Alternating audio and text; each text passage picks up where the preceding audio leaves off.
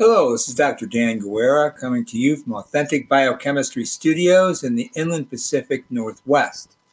Today is the fourth day of the month of March, and it is the year 2020. We're going to be continuing our conversation. That is, I'm going to be doing all the talking actually, but we're going to continue with the lecture on sphingolipids and inflammation, something I hope that you've been following along with.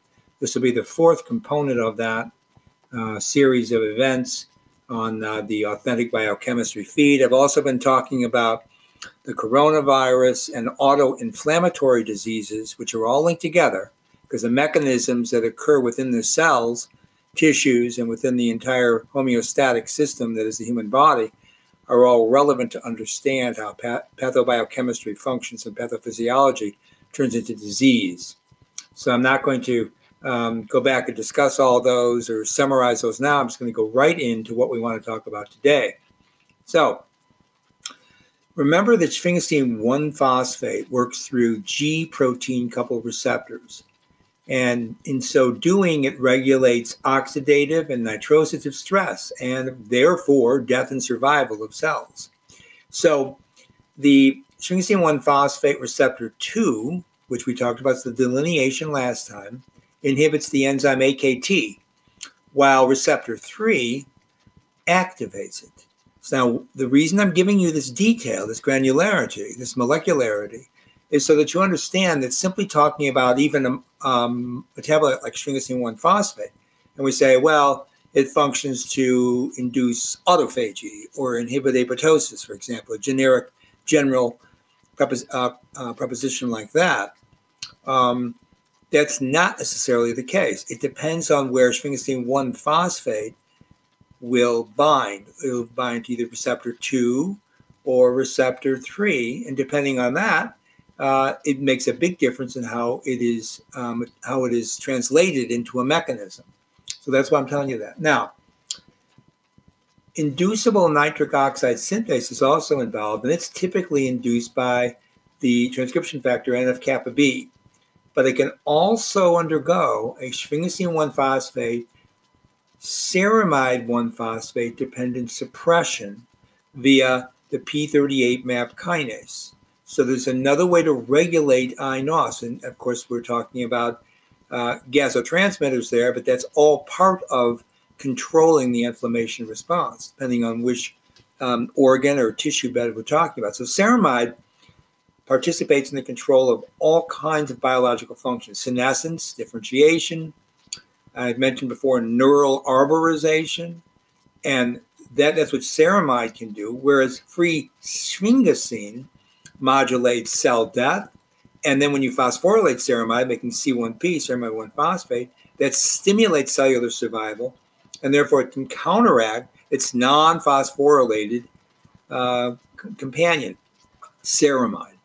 And so if it counteracts ceramide signaling, it would decrease then acid sphingomyelinase, and indeed the biosynthetic enzyme for ceramide, serine palmitoyl transferase. So I want you to understand the subtlety yet potency of signaling.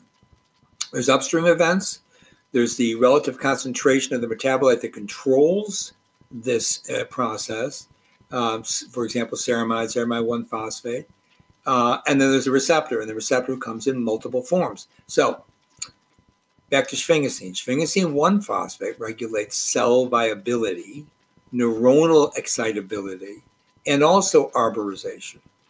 So what this tells us is sphingolipids are engaged in immune phenomena, and they critically alter the fate of all kinds of cells, including those in the central nervous system, and therefore can be associated, and are indeed associated, according to the published literature, in neurodegenerative diseases. So the roles of sphingosine 1-phosphate and ceramide in the survival of, for example, neurons in the central nervous system are far more complex than simple antagonism described for, say, a sphingolipid rheostat model. So in that rheostat model, imagine a balance or scale. And on the left, you have ceramide, and on the right, you have sphingosine 1-phosphate. So depending on the ratio, for example, ceramide high, S1P low, that's associated with Alzheimer's disease. Ceramide high, S1 phosphate doesn't seem to play a role. Parkinson's disease. Aging, the process of aging or senescence, ceramide up and sphingosine 1 phosphate down, similar to Alzheimer's disease. You see the way you can do this, right? So, S1P and ceramide antagonistically signal cell survival or death, largely via shared mediators. Both of them, of course, can directly inhibit each other's biosynthesis. So, sphingosine 1 phosphate is classically viewed as anti-apoptotic, as I mentioned. It's been shown to mediate the actions of numerous anti-apoptotic metabolites. So, sphingosine 1 phosphate typically opposes, right, the pro-apoptotic role of ceramide, presumably by decreasing oxidative stress and indeed by modulating expression of pro and anti-apoptotic proteins of the BCL2 family. Okay, altering the expression of the pro, lowering it, enhancing the expression of anti-proteins of the BCL family, increasing it.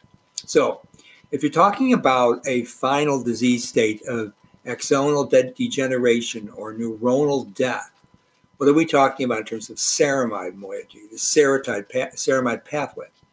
First of all, remember that ceramide can be synthesized from the serine pymidiol transferase, de novo pathway. It can be synthesized from ceramide synthase, right, from sphingosine. And it can also be synthesized directly from the DEGS, and that is, of course, the desaturase enzyme, right? So besides that, all de novo pathway, sphingomyelinase will generate ceramide by breaking down membrane sphingomyelin, such as in MS, and so can ceramide 1 phosphate phosphatase, an enzyme that removes the phosphate, therefore flipping the response, right? Now, once you turn on ceramide, there are yet two other bifurcations. One is you turn on the PP2A, that's the protein phosphatase 2A. Okay, now what that normally does, right, is that will block the AKT. And blocking the AKT means that the AKT cannot block BAX, BCL, BAD, GSK3 beta. Now, on the other side of the coin, ceramide induces reactive oxygen species because of its alteration of mitochondrial metabolism and peroxisomal metabolism. Likewise, what reactive oxygen does, it has its own downstream affection. One is it inhibits sphingosine kinase 1. That's the enzyme that would take sphingosine and turn it into S1P, therefore, what? Diminishing the effect of ceramide. ROS also enhances the JNK kinase, right? The JNK kinase. It enhances the P38 enzyme, and it blocks the ERK kinase, right? Now, all of that, all those three processes I just told you, further signal through P53 and AP1. So P53 is turned on, and so is AP1. Now, what that ultimately facilitates, again, is the following. More reactive oxygen is synthesized. Cytochrome C is released. Caspases 2, 3, 5, 8, and 9 are turned on. The Becklin-1 pathway and the LC3-Roman numeral 2 is all turned on. What that leads to is, again, axonal degeneration and neuronal death, okay? So you have to keep in mind that when you're, for example, in that pathway, you were inducing the activator protein at 1. So AP1 then can trigger that whole response on its own, or P53, the protein that's normally considered associated with cell cycle arrest, right, and described well in oncology. That same protein will function to trigger axonal degeneration and neuronal death, depending on what's downstream from it. I just told you what's downstream from those things, right? All those processes then have multiple pathways that they function through. And this is the key feature here. For example, even working through the mitochondrial respiratory chain, the proteins P53 and AP1 that have been turned on by the JNK kinase or P38, right? Those two pathways that were turned on by reactive oxygen, which were triggered by ceramide, All of those are going to inhibit oxidative phosphorylation electron transport chain in mitochondria. As I said, that's what it's going to do. It's going to trigger higher levels of reactive oxygen, right? Because you're trying to oxidize NADH. If you cause a corruption of the electron transport chain, what's going to happen is you're going to get a buildup of reactive oxygen, right? That's what happens because you don't get the full reduction of molecular oxygen, O2, down to water. And those multiple one electron reduction steps leave in its sway a series of reactive oxygen species, some of which can be very, very potent. All right, so moving on. Sphingolipid signaling then controls transcription factors like AP1 and NF-kappa B, which then controls cell death and inflammation. So AKT targets like FOXO-A1, 3A, 4, and even isoform 6 are engaged in cell death regulation in human tissues. Remember how AKT was altered by ceramide versus sphingosine 1-phosphate. Prevailing role of elevated ceramide in cell degeneration and therefore death is mediated by multiple signals. So you get inhibition of the mitochondrial respiration, as I just said, increased production of ROS, of course, the release of a protein called A1F, which is an apoptosis factor. Cytochrome C is released in the mitochondrial membrane, and you also get a generation of a protein called SMAC. So the BCL2 binding protein, Beclin-1, also is turned on by ceramide. The autophagosomal LC3-2, which I mentioned, that binds to the mitochondrial ceramide to induce lethal mitophagy, right? While inhibition of enzymes like HDAC, which is a deacetylase, both HDACs 1 and 2, then is engaged in pro-survival signaling of sphingosine 1-phosphate, which could activate P38 and ERK and block junk, right? But if you're inhibiting the HDACs, you're not going to get that pathway turned on. So the ERK kinase appears to mediate a pro-survival action of sphingosine 1-phosphate, working through the sphingosine 1-phosphate receptors. Those receptors have also stimulated an anti-apoptotic, what?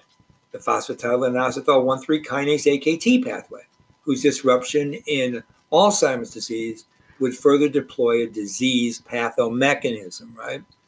So sphingosine 1-phosphate may also exert neurotoxic influence, depending on the spatiotemporal control of its production and degradation, of course. So this is all event-mediated ontology. This isn't substance ontology. I keep on saying that. So when its concentrations reach too high of a level in a certain range of time, you get a loss of physiological ceramide concentrations because sphingosine 1-phosphate can be generated from ceramide, remember, because of the pathway. That will lead to structural disturbances in the mitochondria because of membrane alterations, and it can result in reduced respiration. So ceramides also regulate, of course, as I've been saying, membrane biophysics, biodynamics.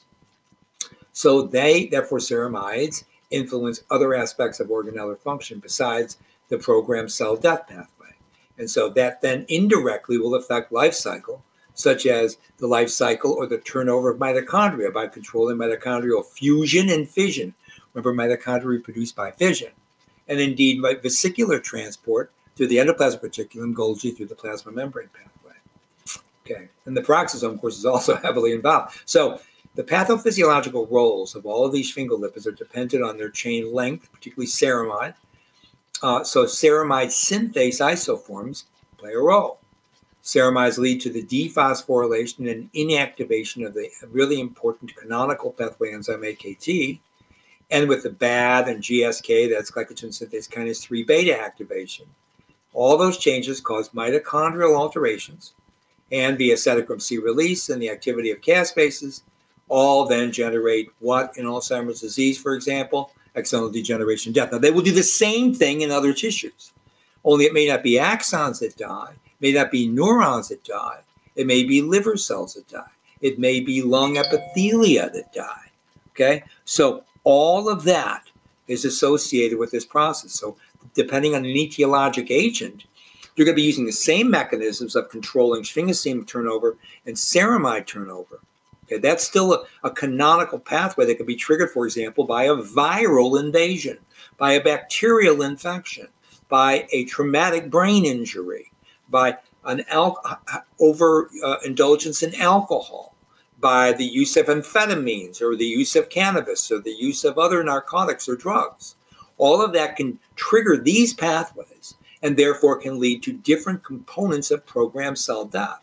Or autophagy, which for the short term may be beneficial to the system, but which can also lead, because of the degradation or reformation of membrane lipids and proteins, a complete alteration of the phenotype of the cell. And that means different expression of different receptors on the surface, that was different signaling. All of that then is going to mediate a totally different response downstream. So remember, you get ceramide-induced apoptosis, and that involves this caspase mediated and even the caspase independent pathways. And so the cumulative balance between sphingosine 1-phosphate and ceramide 1-phosphate, not ceramide 1-phosphate, but ceramide alone, because you can remove the phosphate, is going to influence apoptosis directly. It's going to change the regulation of autophagy. Remember, S1P tunes up autophagy. And that's because of the complex interplay of other downstream proteins. One of them was Beclin, I told you, and the other was BCL2. But what about mTOR? Indeed, mTOR is also regulated by AKT, which is regulated by the relative concentrations, the equipoise of sphingosine 1-phosphate and ceramide. So the ceramide 1-phosphate dependent autophagy is probably a homeostatic rheostat. That's the kind of response it's giving you. It's pro-survival for the short term, and it's involved in the clearance of intracellular debris. All good things when you get partial tissue damage, but you want to retain that tissue. You don't want to go through, for example, neural degeneration, because that's going too far. So I want you to understand the potency of these sphingolipids. This is all happening.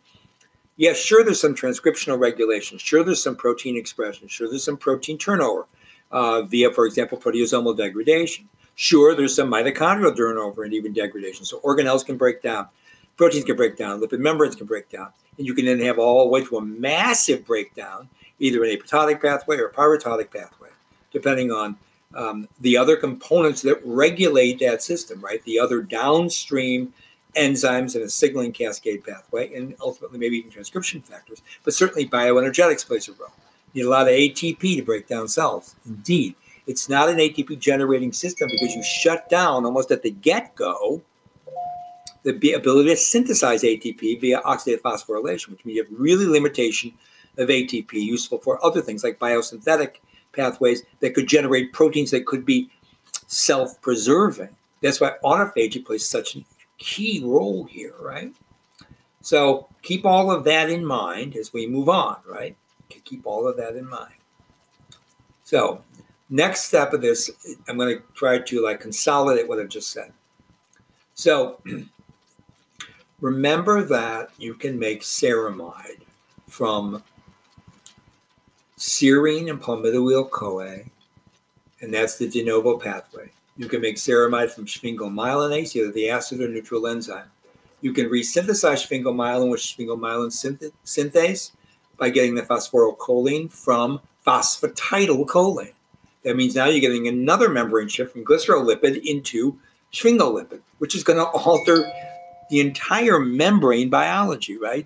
It's going to change 15 things at once, but not in a random way, but in a very specific, ordered, indeed architectonic way that's going to be related to upstream and downstream processing, all the way to which receptors are going to be bound to, and that has to do with which receptors are expressed and where they're expressed, and that can go back to the lipid raft. So, in other words, a lot of the things that are going on in the cell happen in a very, almost occult way.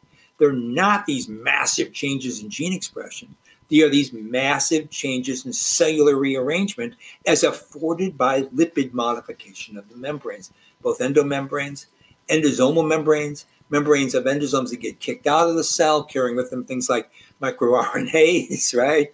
And also the entire membrane turnover, which is going to alter the bioenergetics of the system, changing peroxisomal activity, mitochondrial activity, the expression of genes in the nucleus, because you need a lot of ATP for that, of course, the turnover and synthesis of nucleotides, ribonucleotides, and deoxyribonucleotides, carbohydrate metabolism, and ultimately also beta oxidation. So anyways, all that's associated. So when you get ceramide from those pathways, you can also get ceramide from removing phosphate from ceramide 1 phosphate. Ceramide is going to be canonically involved in apoptosis, cell cycle arrest, and cellular senescence, that is aging, right? Ceramide 1 phosphate is working in the opposite way. Cell survival, cell proliferation, inflammation, right? So where ceramide kills cells, ceramide 1 phosphate controls the inflammatory response, which isn't just killing cells, it's signaling. So don't think of inflammation just a bunch of dead cells, all necrotic. Inflammation is a biologically active process. You need inflammation, for example, when you get infected with a pathogenic bacterium. So all of this, again, is clearly necessary to understand, just with the ceramide pathway alone. Now, ceramide, of course, can be converted to sphingosine just by an enzyme called ceramidase. Sphingosine can be reconverted to ceramide via ceramide synthase. So say those are 4 different pathways to make ceramide. Once you make sphingosine, non-phosphorylated form of that sphingolipid, that also promotes apoptosis and cell cycle arrest, much like free ceramide does. You phosphorylate it with the kinase, okay, sphingosine kinase, making sphingosine 1 phosphate. That's going to what? Induce cell motility, cell survival, cell proliferation, and inflammation. Inflammation good. Cell proliferation can be good if you're trying to regenerate new tissues because you need new cells, right? Like neurogenesis, right? Or hepatocellular biogenesis. You need to make new liver cells, for example, because of a damaged liver. Because of chronic obesity or chronic alcoholism, for example, the whole NAFLD and NASH pathways I've talked about, right? The non-alcoholic steatosis, hepatitis pathways, dealt with the cirrhosis, ultimately to hepatocellular carcinoma. Those pathways are going to also be regulated by these lipids, right? Now, one final fate of sphingosine 1 phosphate is the sphingosine 1 phosphate lyase. That'll take it all the way to ethanolamine 1 phosphate and palmitaldehyde. And those 2 products will not be used to resynthesize any of the sphingolipid pathway intermediates. So there is, of course, an ultimate degradation, right? It's not just these interconversions, which I'm focusing on. It's not just those. All right. So, other thing to keep in mind then is that you have a salvage pathway and you have a de novo pathway. The de novo pathway can be turned on by interferon beta, which is involved in the inflammasome regulation, which is associated with the cogent regulatory system that allows for inflammation in a system, such as during a viral infection, a bacterial infection, a TBI, a stress response, excess alcohol consumption, all those things that you talk about, chronic obesity, right? So interferon beta, right, can trigger the de novo pathway, but it can also trigger the salvage pathway because it turns on those same enzymes, okay? It turns on those same enzymes. So ceramides are produced by all those pathways, and you have to understand that interferon beta therapy, which is sometimes used, for example, in MS, is going to control the sphingolipid pathway. But depending on the receptors for all those possible intermediates and all the enzymes involved in degradation and biosynthesis and interconversion, using the blood instrument of interferon beta as a therapy, for example, for a disease like MS, may allow for remission of disease, but downstream may actually allow for relapse of the disease. Once the receptors that are responding to the remission phase of the induction afforded by the interferon beta are eliminated because of changes in membrane fluidity, right? So all of that will lead then to a complete change in the response to a given drug. And this is why it's really important for the pharmaceutical community to understand these pathways. Now, I'm going to leave you with one more consideration, and that's the beta-glucosidase pathway, which takes glycerylceramides, for example, glucosylceramide, which can be synthesized via ceramide plus UDP glucose. You can take glucosylceramide and break it down to ceramide and glucose. There are multiple enzymes involved in that pathway. There's the ceramide-specific glucosyltransferase, and there's the glucocerebrosidase, those enzymes in conjunction with the beta glucosidase, which is called GBA. So you have GBA and you have GBA2, can break down glucocerebrosides. Those are ones containing complex sugar moieties. The sphingolipids with complex sugar moieties, as is found in the central nervous system, and take it all the way down. Okay. So in fact, the beta glucosidase 2 is also known as the bile acid beta glucosidase, actually generated from organs like the liver and the pancreas. So the GBA2, the beta glucosidase gene, is mutated in genetic neurological diseases. We know this. For example, hereditary spastic paraplegia and another horrible a horrible disease called cerebellar ataxia. So I want you to keep in mind that there's another pathway embedded here, and that is the breakdown and interconversion of glucosylceramides, yet another major component of the sphingomyelin network. Okay, so I'm going to leave you with what we've talked about right now, because I want to finish this off, and I want to get back to now. We're going to get back to a summary and synopsis, and get back to finishing off this whole discussion of how these lipid modifications are associated with the potential to look for molecular targets in viral disease. That's one of the reasons I took this walk, right? It's not a random walk. It's a very specific walk, a molecular walk, a biochemical talk pathway, right? So that I could get you to understand what's happening subcellularly with lipid membranes, because that's far more important in terms of understanding real-time changes in cells and therefore disease etiology. And I also was talking about autoinflammation. I want to see how this feeds back into that, because the mechanisms involved in all stress responses in the human system ultimately trigger back to very specific lipid modifying pathways. Our nucleotide pathways, our carbohydrate pathways, our amino acid pathways also involved? Of course they are. But the one that's often overlooked, which actually governs the other pathways because of the changes of the endomembranous system, is lipid metabolism. I'm a lipid biochemist, and it is my mission in life to make sure that for all of you that are interested in biomedicine, and for all of the lay people that want to know more about biology in general, I want to be the person that helps you learn about lipids, and not the lipids that you think are bad for you, because many of those things you hear are completely mythological, like trans fatty acids are not bad for you. They occur in every sphingolipid that is synthesized in the body de novo and via all the pathways I talked about.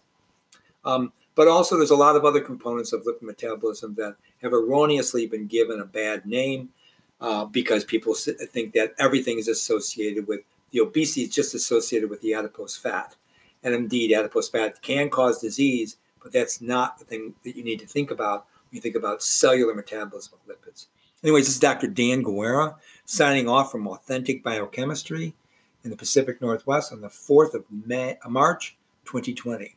Bye for now.